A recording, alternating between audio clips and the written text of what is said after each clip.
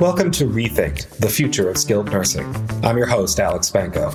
Before we get into today's episode, I'd like to thank our podcast sponsor, Point Click Care. They know financial health is integral to your success and want to help you reach your goals. Visit www.pointclickcare.com to learn how they can help you achieve financial success. As president and CEO of the PDPM-focused consulting firm JMD Healthcare Solutions, John De Los Santos has had a front-row seat to the Medicare payment changes that swept the industry late last year. But despite positive reports of per-day payment boosts, the jury remains out on whether the model will be a long-term headwind or tailwind for skilled nursing operators, especially since we still have only a small sample size of data to analyze. I wanted to learn more about the on-the-ground challenges and opportunities that he's seen since October 1st, and perhaps tease out some strategies for success that may have eluded some providers so far. Here's our conversation. Hey, John, thanks so much for taking the time to be on the podcast today. Oh, thank you. I really look forward to it. Yeah. So let's just dive right in here. Before I get to start asking some specific PDPM questions, just want to give you the opportunity to kind of give the 1-minute pitch about what your company is, how big your reach is, and what kind of services you provide, and then we'll go right into the PDPM meat. Sure. We're a new company. We're a skills management service that brings together and tries to realign the rehab services with the MDS. So kind of what it came down to is we put together a person that is going to be both a seasoned regional manager for therapy services, a RAC certified MDS expert, and also had an additional training in ICD-10 coding. So, what they can do is we go in, we help effectively run the rehab department, all while aligning the new components under PDPM and ensuring that things are, first of all, coded correctly. Second of all, that all those components are being covered by the services we're delivering. And it's been getting, really good results. People are really feel secure with it. Great. And how many buildings are you in right now? Currently, we're just getting started here. We're talking to a big group next week, but we're only doing about 10 to 15 buildings now. We have a couple different levels of service. One is an auditing service that will be after the fact. And then one is more real-time management, which would be more effective on their current payment. Gotcha. So let's just dive in right into what you're seeing with PDPM. Obviously, we're about 4 months in now. A lot of the early returns, at least on some of the analyses, have been showing, per-day rates are higher. Are you seeing that in your practice? Is it high? Are the rates coming in as high as you expected, a little lower, a little higher? What's your early read on the first couple months and where we're seeing payments come in? Well, they are a little higher, and that's been, commonly known. And I think one of the reasons that is a result is because of the increased focus on the MDS. I think when Medicare put out their crosswalk and they were converting, what RUGs was to what kind of the MDS would be, just the more attention every one of these pieces are getting has made them a little more accurate maybe than they were in the past. But I think that's going to level out. I think what we're seeing as a result of that is what people have to remember is that this is still a type of prospective payment. So if you capture all these conditions or components, there's also a whole other piece that you have to make sure all these things are followed up on. And that's what people are starting to get a little more worried about now. It's like, okay, well, we captured all these great scores and we're getting these great payments, but what happens when this gets looked at? Are all these things completely justified in what we're doing? And that's where we come in handy because we're trying to level these two things out. And I think, like everyone said, we've seen some coding errors just because of the kind of how people were thrown right into this, especially some of the therapy departments were thrown in to assist with coding. And now we're finally starting to see a few of the errors that are popping up. Yeah, what are some of our common errors in terms of, maybe missed payment opportunities or maybe people putting in payments that they might not be justified? Are there any sort of common themes we're seeing so far? The most common things we're seeing for missed opportunity would be more on the ICD-10 coding. Some of the non-therapy ancillary services are being missed.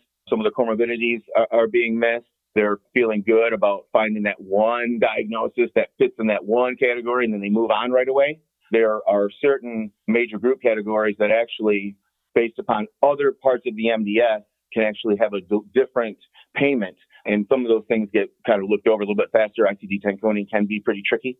And some of the biggest things we're seeing that is going to be an issue in the future is, believe it or not, but Section GG still not being coded. And I don't necessarily, I'm a therapist myself, so I don't blame therapy because there's a translation issue here with some of the wording and how on the functional levels are worded.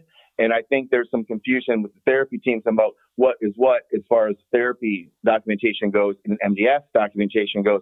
There is definitely a disconnect on some of the levels of function, causing some both inflated payment and a lowered payment. As you know, each one can be a different piece of that. So that's where we're seeing the most errors right now, section GG and the translation issue.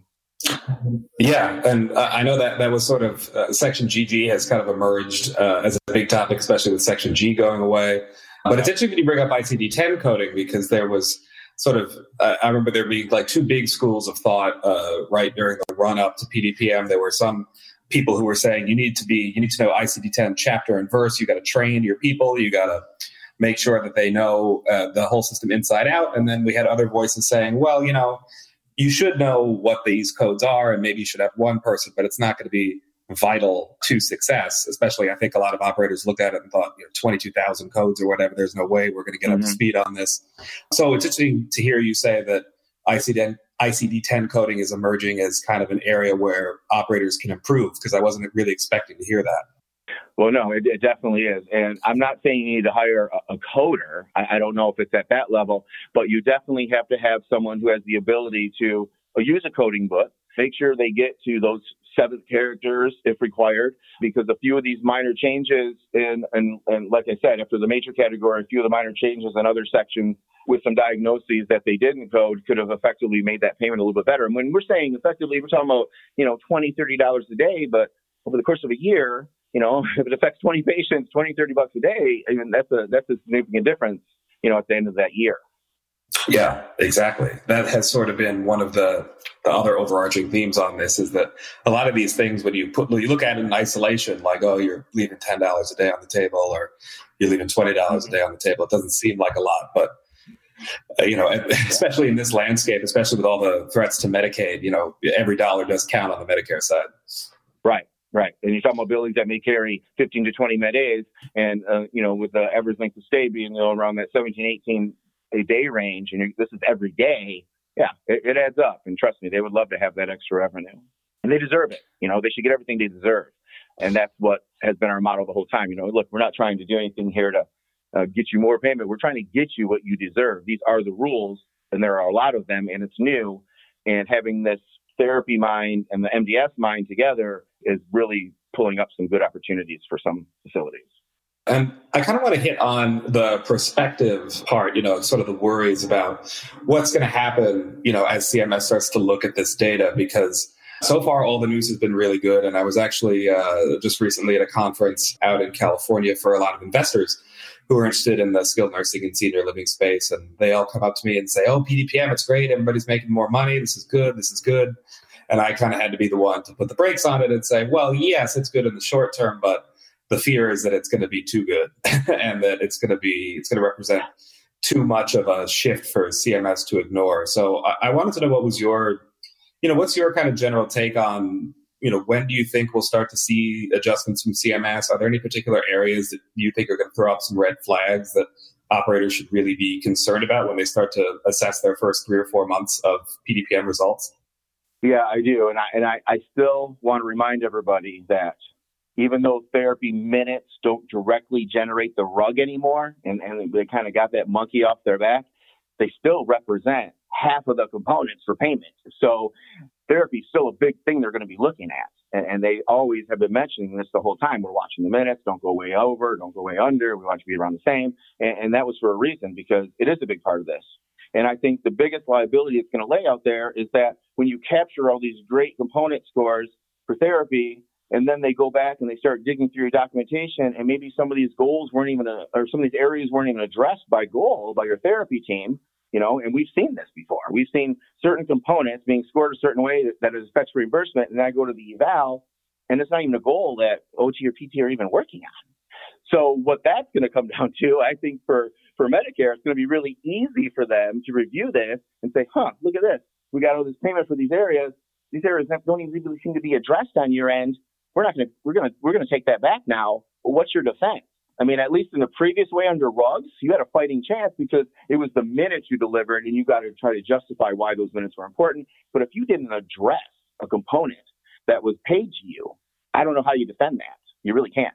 And it's going to be a lot easier for them as far as not even having an appeal process for some of these issues that come up. But it's going to be really easy for them to recoup some of those payments that they've been paying out that seem really nice now, but they're going to see as being overinflated. What can operators do now, if they're looking at their first 2 or 3 months and, maybe they're seeing some gaps in the documentation, in the justification? Is there anything that they can do now to kind of potentially head off those problems from CMS in a couple months? I believe there is, and I believe it starts with how a lot of the improvement starts in our industry, is getting good quality audits that come with resolutions to the issues that they're seeing. And one of those will be making sure that your therapy services that are being delivered are in alignment with your payment components and what you receive for those components. I think, MDS and therapy, sometimes they live in separate worlds for a while. And yeah, they might be doing their eval and doing a great job in therapy. And then also the MDS coordinator is doing a great job in coding. But do they ever come together and make sure what this eval is reflecting is the same patient that your MDS reflects? Because it needs to be, because that MDS is going to be the tool that they're going to be reviewing and assuming is the patient. And if it doesn't match the picture that therapy painted of them on their evals and their treatment, there's going to be a disconnect there. And I can tell you, they're not going to want to, pay for those things. And I think they had this kind of thought out before they did this. So if they can make sure that their payment components and those issues that they identify on them, even with the levels of function, is being addressed properly in their therapy departments, it would be a really, really, really good start. Also, proper training for the therapy departments to make sure that they really do know how to code this or have someone else do it, because it needs to be accurate. And that's going to be a key. And I know that the training part sounds really obvious, but I've spoken to some therapists just to kind of on the ground, just to kind of get their gauge on what kind of preparations we did, what do the preparations look like from their end. And one of them told me, we didn't really hear much about it at all. It was sort of, there wasn't a ton of information, and then it just kind of happened. I agree. And, one of the reasons is, well, first of all, it's a nursing assessment, and I understand that. But if you're going to have a department assist with it, they got to know what they're doing, especially with the interviews. Now, people look at these questions and they seem simple in nature, like, well, these are very simple questions, and how can you really screw that up? But if they were that simple, the RAA manual wouldn't be 1,300 pages long. It's very thought out on how these are supposed to be administered and how they are to be scored. And there's some scoring tricks that people don't know. Like if someone's ever scored as a 2-person assist, they must be dependent. And then, yes, I've caught people doing this constantly ever since the start in therapy departments. No one even knew that. It wasn't explained well enough to them. And if it was too quick. It was like a webinar and it was 20 minutes and they went through it, and maybe it's in there and they can justify that, and that's great. But it doesn't mean much if your therapy team doesn't remember what they got trained. I mean, you really got to follow through and make sure they got it and they got it correct. Yeah. Before we started recording, you had mentioned to me that there were some things that you did expect, some things you didn't expect when you looked at PDPM. I want to focus a little more on the things you didn't expect. What are some outcomes or some early things that you're hearing that maybe weren't a key area of your focus while you were preparing for PDPM and kind of thinking about the changes? What were some of the big surprises? One of my biggest surprises was the reaction of some of the therapy companies and the massive loss of staffing hours before they even got a chance to get in there and really see how it was going to work, I guess, at the facility level. I was surprised that there was so much reduction and increased focus on staffing departments being even more efficient because of the added pieces that were going to come in there, under their department with the MDS. I thought that was a little strange. I thought it was a little bit more reactive than I was anticipating. I'm also a little bit surprised of what we just talked about, the lack of being prepared. I mean, how long have we been talking about this? A long time. So to not have your therapy departments completely prepared to do some of these MDS and some of these coding, and not just therapy. I shouldn't be picking out therapy. There were some facilities that I've talked to, even after October, where they were just looking into making sure, okay, well, now which ones of these are responsible for reimbursement now? some people were not completely prepared for this being such of a huge change it was. I thought there'd be a little bit more readiness for it. And I think those are the two major things that I was pretty surprised about. Yeah, I mean, you and me both, especially on the first issue of the staffing changes, I sort of knew that it was going to happen. The whole, all you heard from CMS is, we think that you're providing too much therapy.